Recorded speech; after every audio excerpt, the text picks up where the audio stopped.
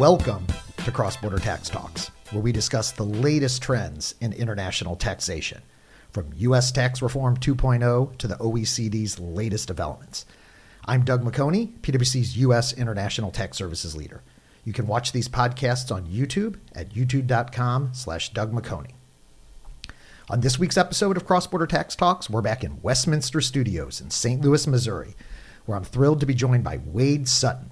Wade is an international tax partner in PwC's Washington National Tax Services Office and the former Deputy International Tax Counsel at the Treasury Department.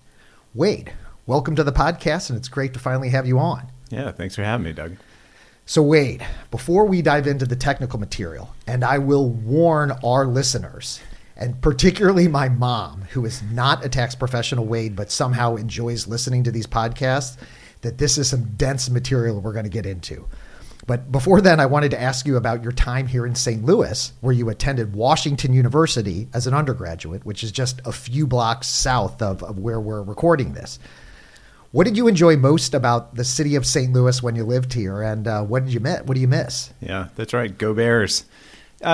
For me, being close to my friends in the Loop, that was our neighborhood. That's what I loved. I actually did not get out and see the city that much outside of, I don't know, a square mile of St. Louis. It was actually afterwards where people started getting jobs and they moved elsewhere. Then I learned about other places. But for me, it's like Blueberry Hill, the restaurant owned by Chuck Berry. Oh, yeah. That little corner of St. Louis is my home. Yeah, and that's where Chuck Berry used to perform until the day that he died. And in fact, the owner of that, it's not actually Chuck Berry, it's actually one of our neighbors. And so this we're within the 1 square mile that you were familiar with. Right. So welcome back, and we really miss Chuck Berry. And the Loop is an area off of Delmore Avenue that's just 2 blocks from here with a lot of great restaurants. And so for those that come to visit us St. Louis, it's a great spot. Well, it's glad to have you back. All right, so let's dive into the final foreign tax credit regulations, which were issued as a late Christmas gift on December 28th of 2021. Can you just provide us a little bit of context and background on these regulations before we unpack some of the specifics? Sure. So these regulations are part of a series. It's the third package, actually, since the Tax Cuts and Jobs Act. And they were proposed in September of 2020, and they introduce, we're going to talk a lot about this on this podcast, some really major changes, particularly around the definition of what's a creditable foreign tax. So they are final. They are effective prospectively in certain instances, but there are some pieces that are already effective. And so if you're, doing provision, working on your tax return, you need to take these into account already. All right, and there was also several pieces that were not finalized, right? So the election to capitalize R&E, allocation of interest for foreign banking branches, for example, definition of financial service entities and income.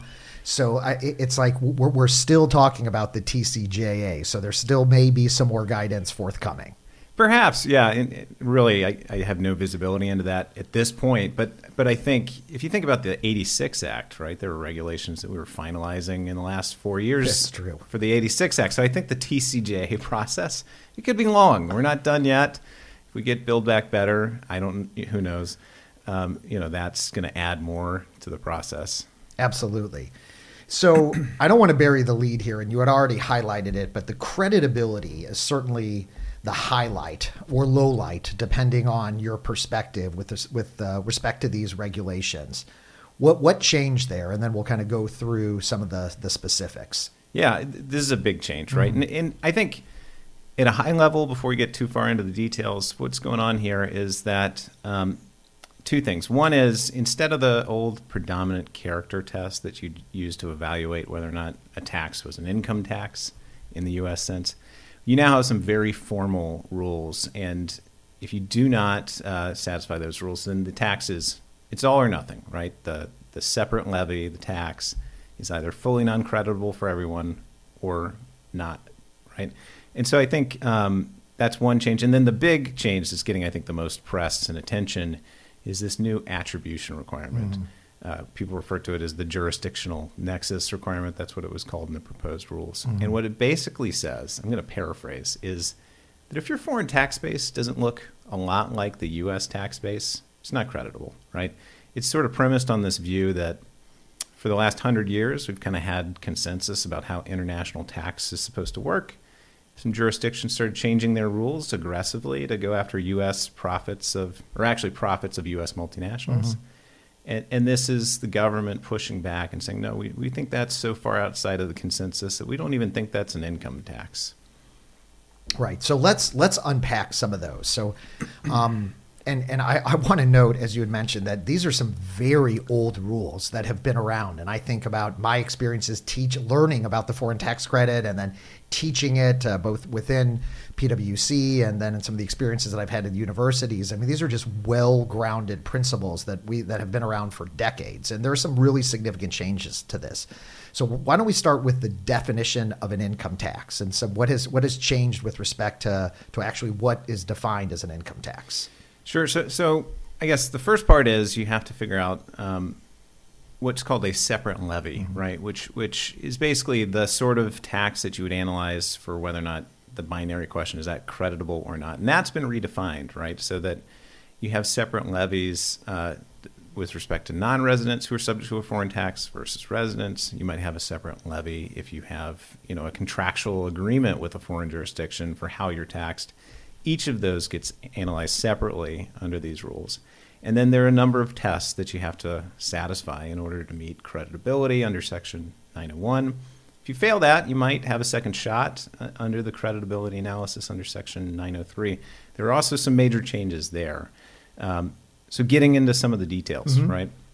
The big changes on the 901 foreign tax credit definition or foreign income tax definition were around the net gain requirement, right? And I think the most significant changes were two, right? The cost recovery requirement, which is basically saying that if the foreign tax base doesn't take into account these types of costs, like interest would be a classic example, it's not an income tax and it's not creditable.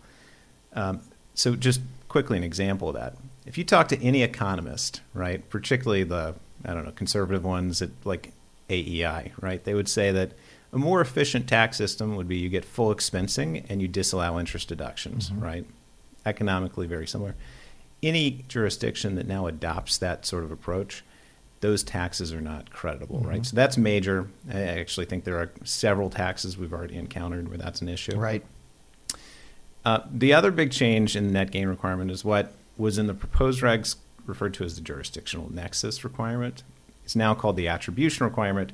But it basically says two requirements. If the tax is on a resident, right, you have to follow arm's length principles in allocating income to the resident for purposes of the tax rules.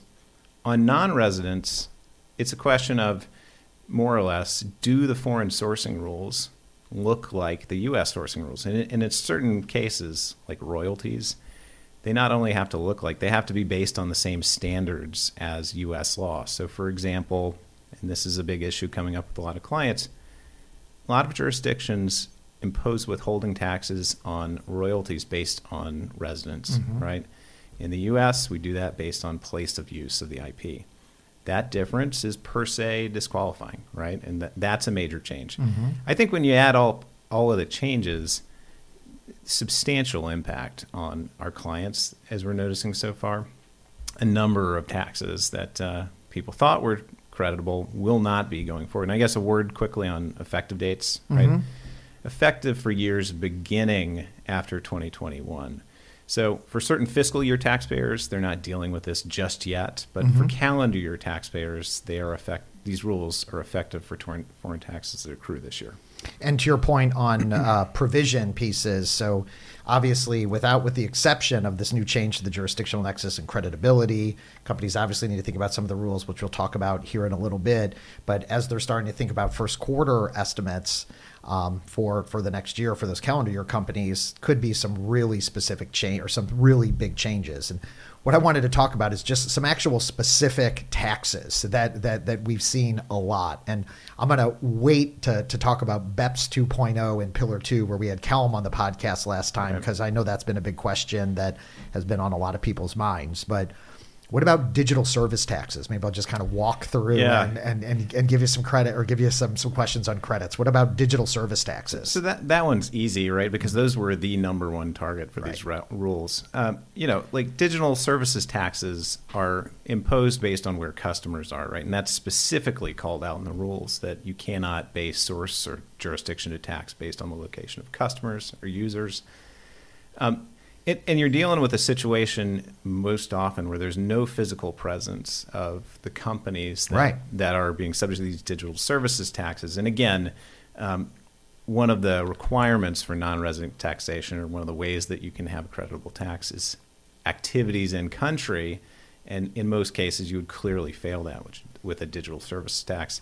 And then, finally, cost recovery, right? Most digital services taxes today are based on a gross basis, right? So there are a number of ways that these were addressed in the regulations. And I think it's just a classic example of the type of tax that Treasury didn't think would be credible. I think there were some arguments under the prior regulations that they may have been. And I think when the government got wind of that, obviously that was shut down. And I think you mentioned the OECD.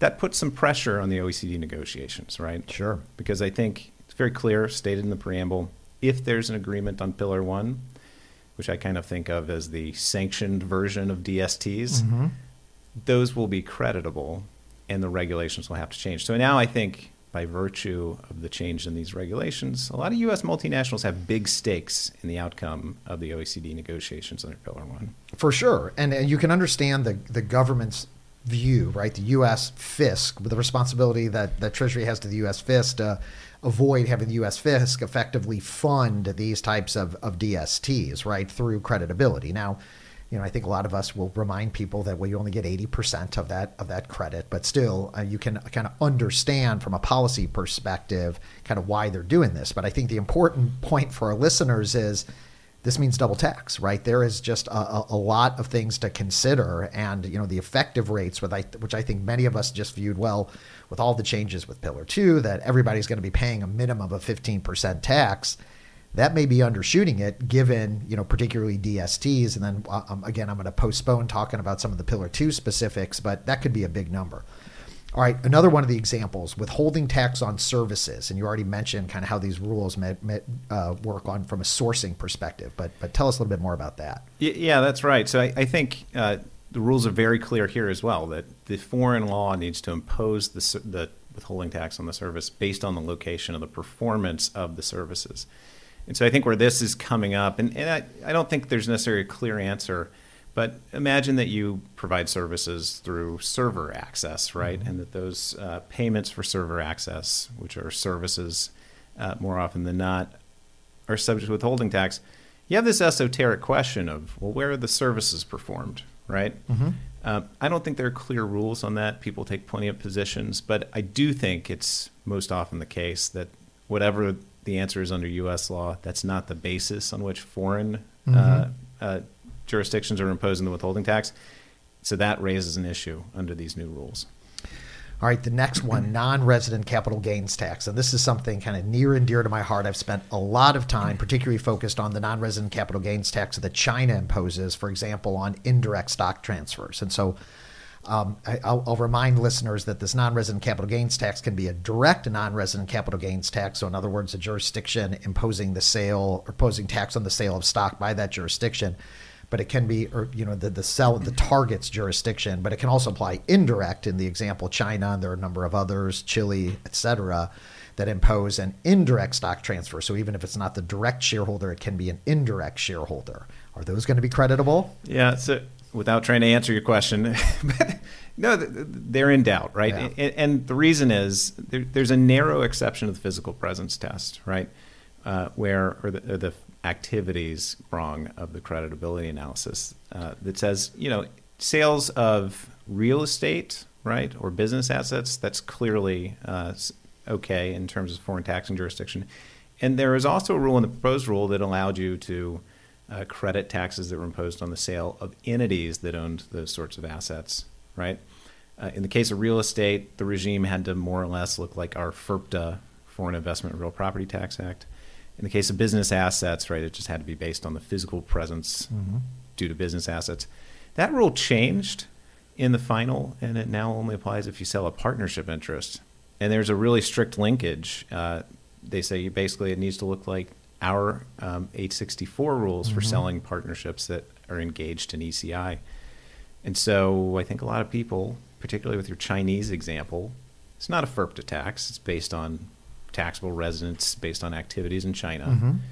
And if that thing is not a partnership, you might have an issue. Right. Certainly something to think about as companies are pricing, whether it's dispositions or acquisitions. And I remind folks that if my memory serves me correctly, that tax is actually levied on the buyer, not the seller. Next one, which is very important, particularly for companies pharma and life sciences, is the Puerto Rican excise tax. Yep. And that was something that was specifically addressed in these regulations.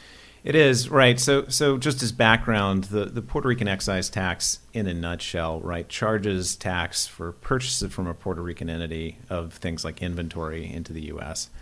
And the Treasury Department back in 2011 issued a notice that said, this is a novel tax. We're not sure if it's creditable, but we're not going to challenge that while we're studying the issue. Well, they spent a long time studying the issue. And, to be fair, I think there was some political noise in the system as well, too, because we all know Puerto Rico, it's got some issues. They've had humanitarian issues with the earth, all of the natural disasters and budgetary issues. So, coming out and saying that their tax is not credible might be kicking them while they're down, right? Anyway, the long and short of it is those taxes will no longer be creditable, but we're giving them a grace period. And I think it's a year. And the grace period, I think, is a recognition of there's some reliance interest here, right? Taxpayers have relied on the notice. They've made investments based on that understanding. And I think what's going to happen, we'll have to see, is that Puerto Rico is going to have to adjust. This excise tax was a very significant portion of their budget. Sure. And they're going to have to figure out how to replace it, right? All right. The last two that I wanted to mention seem to be very much kind of focused on BEPS 2.0. So as we think about Pillar 1 and Pillar 2, and they put in the context of digital permanent establishment assertions. So what is that, and how do the credibility works for when you have a digital PE?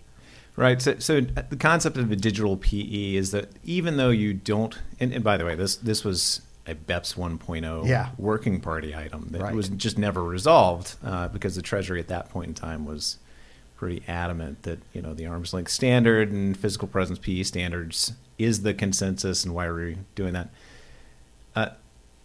The assertion, not to name too many countries, but you might see this in a country like India, right? That is saying that users create value, like I think the economics theory would be like network value, and that value belongs to India and therefore creates a presence to tax, right?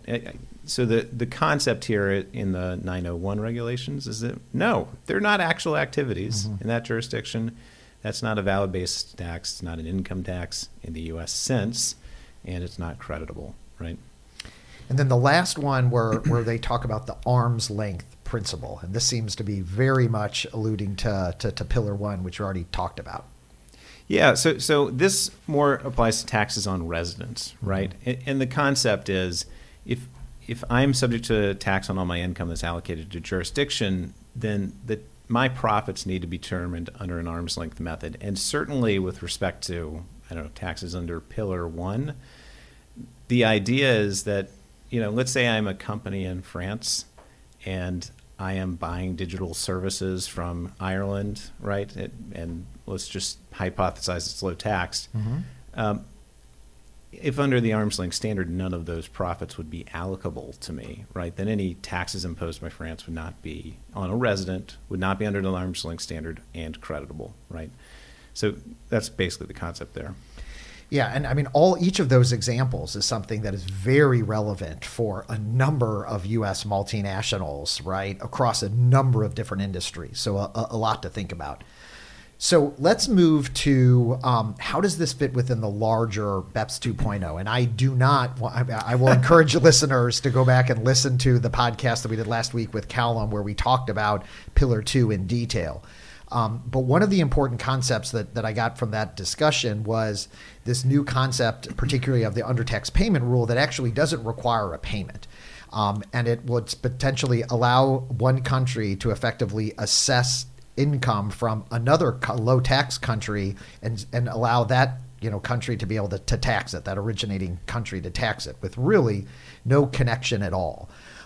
So talk a little bit, that would seem to be squarely, outside the creditability, the new attribution requirement. But talk a little bit about the context of Pillar 2, where we're heading, and then these regulations. Yeah, sure. So I guess first, a lot of people object to the term BEPS 2.0 on the theory that there's no profit shifting involved here. This is really a political debate about who gets to tax the profits that are already being taxed somewhere, right? But Will Morris, who has been on this podcast a number of times, firmly believes in that as well. I am not giving up on the BEPS 2.0 moniker. Right. It is catchy. Your point is very well taken, and I absolutely I agree with the principle. But you're right, BEPS 2.0 just makes it a lot easier to talk about. Although I do think the conversations people are now referring to Pillar 1 and Pillar 2, but I'm not letting go of the BEPS 2.0 moniker. So yeah, let's talk about Pillar 2, and in particularly the undertax payment rule. And we got model rules very recently that explain how this is supposed to work. I think we all still have many questions about this. But one thing that's really clear is that if you have undertaxed payments, right, so there would be a top-up liability, and those are not subject to tax under an income inclusion regime, then the way the rule works is that any other country who's basically in that related structure group of entities who's adopted Pillar 2 gets to tax the profits. There's an allocation key, based on employees and tangible assets, but, more or less the pie gets divided. And it's not divided on payments. It's you can have no actual interaction with the undertaxed entity, and still the tax charge applies. And the one way I think you could conceptualize what the rule is, it's like a reverse CFC regime, right? Where instead of ownership, it's just relatedness that triggers the inclusion. And then what happens? You disallow deductions, or maybe you impute income. But now let's talk about how that filters through the 901 regulations, right? Well, to the extent you view that as a tax on a resident, the person who's actually cutting a check to the government, it has nothing to do with the arm's length standard, right?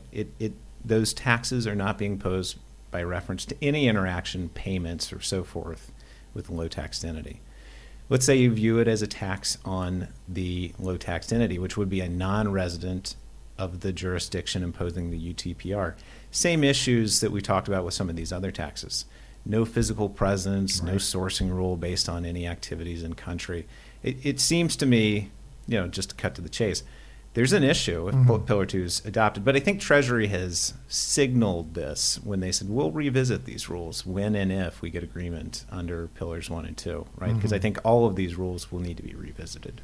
Yeah, and I think the challenge for taxpayers, and particularly given as frothy as the deal market is, and some of the questions that I've already been fielding is, well, how do we try to, from a modeling perspective, as we're looking at a prospective tax rate, right? How can we, how do we be conservative, right? But because generally in these deal models, we're trying to be very conservative. Again, I think the conventional wisdom has been, well, given where everything is going with BEPS 2.0 and with GILTI, that, well, you're going to be paying at least 15% tax. And so just throw 15% in there.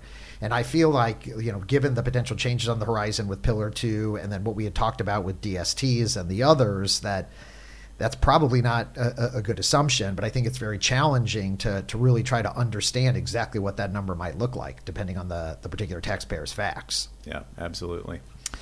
So, this feels, like a really big change from the proposed regulations, particularly from the original jurisdictional nexus requirement. And along the lines of nomenclature, I'm a little irritated that they moved to this new attribution principle, because I always felt like attribution from a tax perspective should be related to determining ownership, not determining credibility. But, that's just my issue with the name. But they moved from jurisdictional nexus to attribution. How big of and material of a change is that from what was proposed to now what is finalized, in your view? Yeah, I think it's a huge change. I mean, there was an earlier attempt back in 1980 in the proposed regulations to do something similar. That never went forward. It was very controversial. But, in addition to attribution, which, some of the criticism of these regulations has said, that is governed by 904. That's what that's all about. Congress knows what it's doing. Back when they amended the foreign tax credit 100 years ago, like you're adding on something that Congress has already thought about and policed.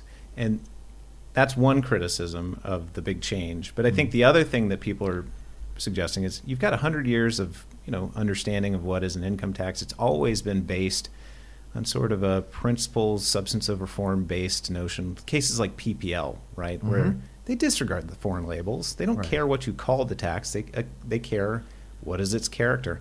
And I think that's all gone. These new rules are heavily dependent on the names that a foreign jurisdiction puts on tax, right?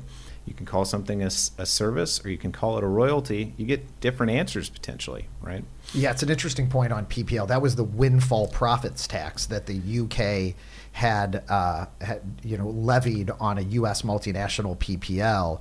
And you're right, what the court ended up doing was they kind of disregarded the fact that this was really not a true profit, a windfall profits tax, and then really looked to the underlying mechanics. And your point now, we've kind of taken some of that away where we now just look more superficially at what the tax is called. Right. All right. You had talked about, because I want to revisit again, in lieu of taxes and Section 903. Remind our listeners first, what is an in lieu of tax? Because I remember this was always a challenge as I was learning these rules many decades ago at this point, as hard as that is, it feels to believe. But what is an in lieu of tax, and then and how have those rules been changed? Sure. So more or less, an in lieu of tax is a tax that a foreign jurisdiction imposes that just doesn't meet the literal requirements to qualify as a Section 901 tax. Maybe, for example, because it doesn't have items in the tax base that you'd need to qualify as a net income tax. But the idea is it's a substitute for imposing an income tax. And there are a number of examples of this where certain extractive industries might have their own special tax regime that's different from the income tax that everyone else pays, right? But the other one, withholding taxes, right? Yes, and obviously from a U.S. perspective, we do the same thing from a U.S. perspective, right? We have our FDAP regime, and so dividends, interest, rents, and royalties, which can be subject to withholding tax. Yeah, and exactly. The reason that's not an income tax is you can't claim any deductions, right, against the gross income. It's a gross basis tax. So a lot of major changes here, but I think one is the substitution requirement. Usually you just had to prove that this was a tax imposed in lieu of, the income tax that otherwise would have applied. Now you have to actually demonstrate the close connection between that choice, right? And you can demonstrate that by showing that specific group of taxpayers were exempted fully from the income tax, so they can't be subject to it, and instead were subjected to the alternative tax. And you might need to prove that by looking to legislative history in the foreign jurisdiction, or evidence that they were enacted at the same time. That might be a difficult standard for a lot of taxpayers to meet, right? So a lot of things to think about from a creditability perspective. And what I wanted to spend the duration of the time kind of moving away from credibility. And again, I can't say enough of just how important and big these potentially changes are for taxpayers. But other, I think, important things to note. We're not going to cover, obviously, all the various changes, but did want to highlight a few that were notable to me. So let's move to allocation and apportionment of taxes. And these can be mind-numbingly complex, but let's see how you can kind of summarize some of these changes. And a lot of them involve whether you've got disregarded payments and there are hybrid-type payments. But tell us a little bit about how these rules have changed. Yeah, so it's funny. You warned your viewers about complexity, but I'm not even going to go into the weeds on this one. Perfect. The short version is we got new rules for what is already a very detailed and complex set of rules, right? And more or less, what we're dealing with, we got new rules to characterize taxes imposed on transactions involving stock or partnership interest. There's this new rule or clarifying how disregarded payments are accounted for, and then there's another rule dealing with hybrid instruments. That's actually brand new. It was not described in the proposed regulations. And again, without getting into the details, I think it's fair to say that form really matters with these rules. In other words, situations that economically are very similar, taxes get allocated differently. And so I think it is incumbent on all of us, particularly as advisors, to really know the ins and outs of these rules, because that blocking and tackling can drive very different answers. And they're important rules because they kind of form the backbone of a number of other sections, right? Like your 904 limitation, deemed paid credits under 960, et cetera. Yeah, and to remind listeners that really this is fundamentally about what basket do these various credits end up in. And I think what we've seen is, given the fact that there's no, at least today, right, without Build Back Better, there's no foreign tax credit carry forward in the GILTI basket. And so there are a number of taxpayers that are excess credit in the GILTI basket, and those credits just fall off. If instead of being in the GILTI basket, they're in the general basket, then there is the carry forward available for this general basket. And so it can have a very meaningful difference for taxpayers, and particularly as they think about setting up deferred tax assets to the extent that they can use that carry forward, versus just if they're in the GILTI and your excess GILTI credit, they just fall off. Yep.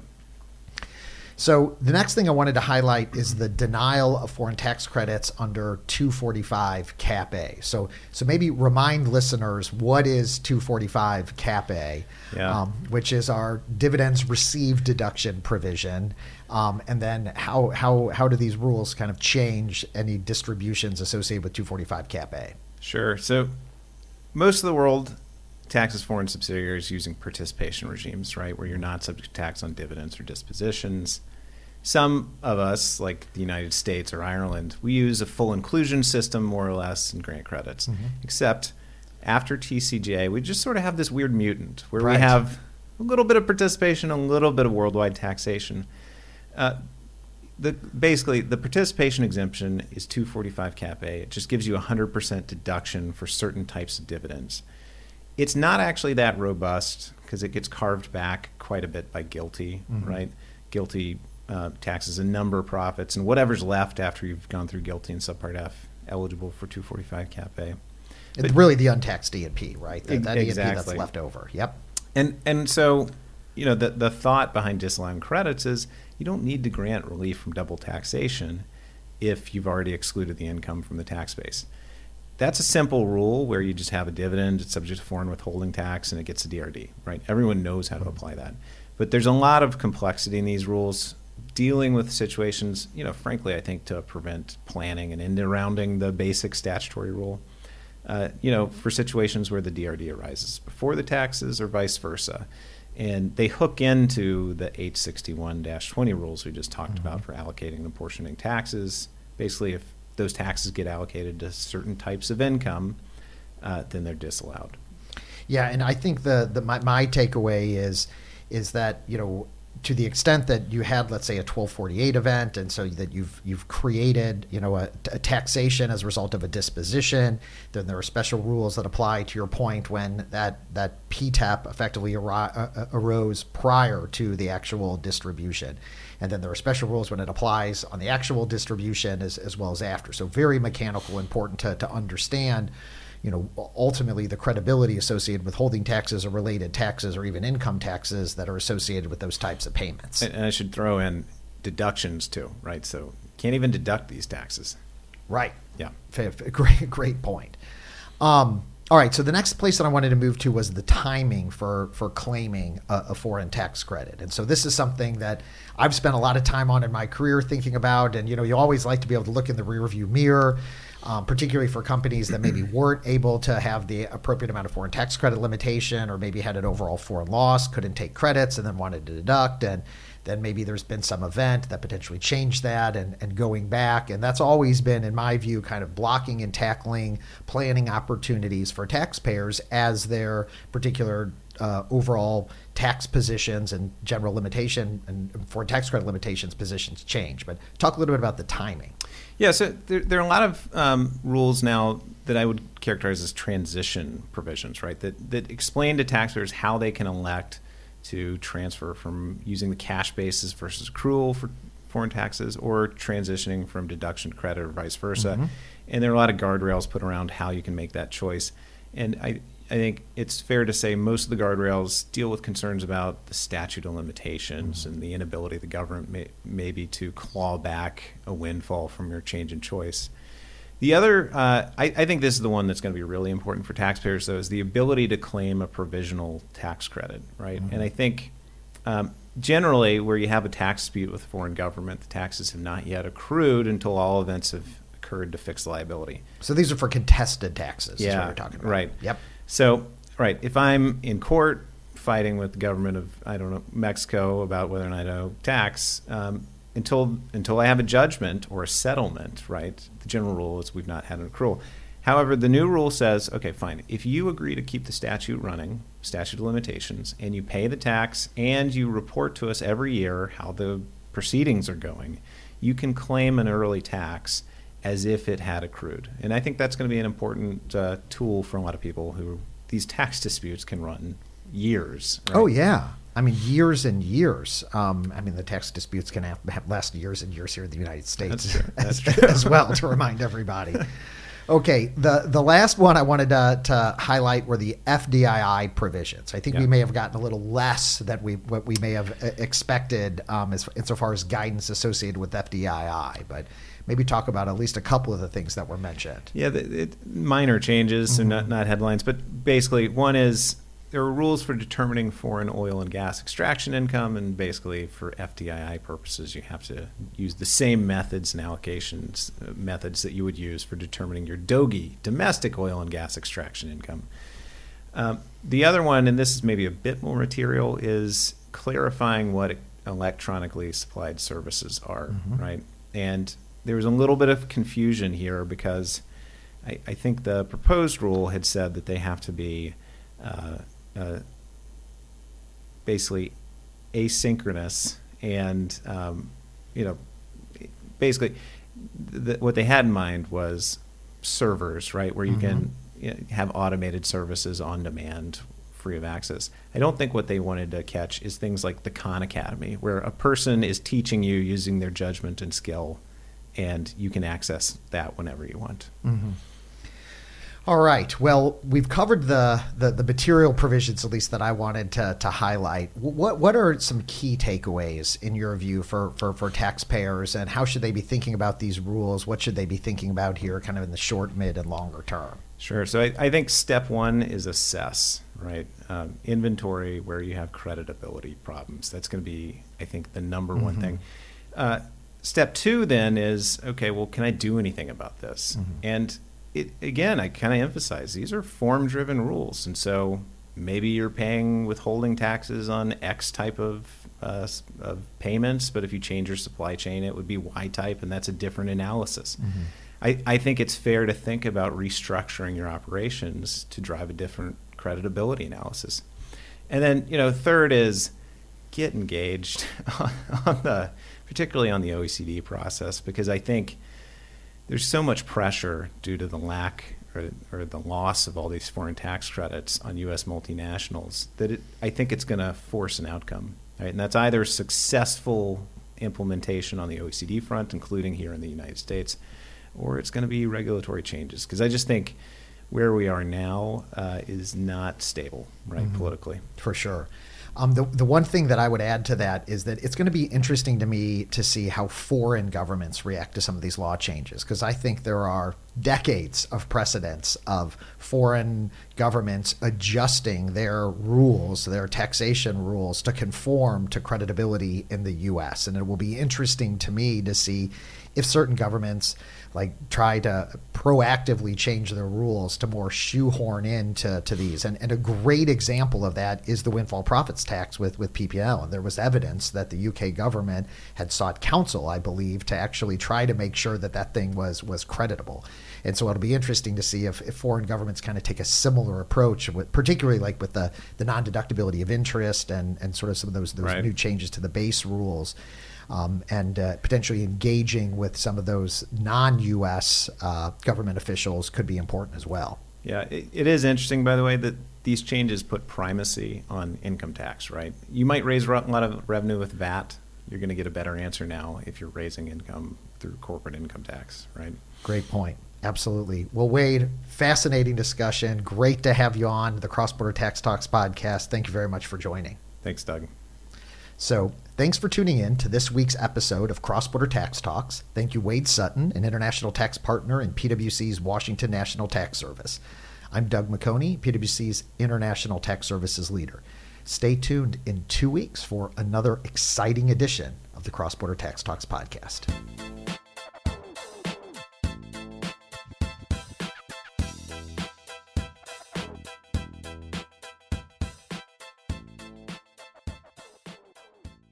This podcast is brought to you by PwC, all rights reserved. PwC refers to the U.S. member firm or one of its subsidiaries or affiliates and may sometimes refer to the PwC network.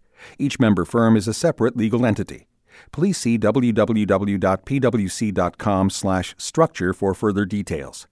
This podcast is for general information purposes only and should not be used as a substitute for consultation with professional advisors.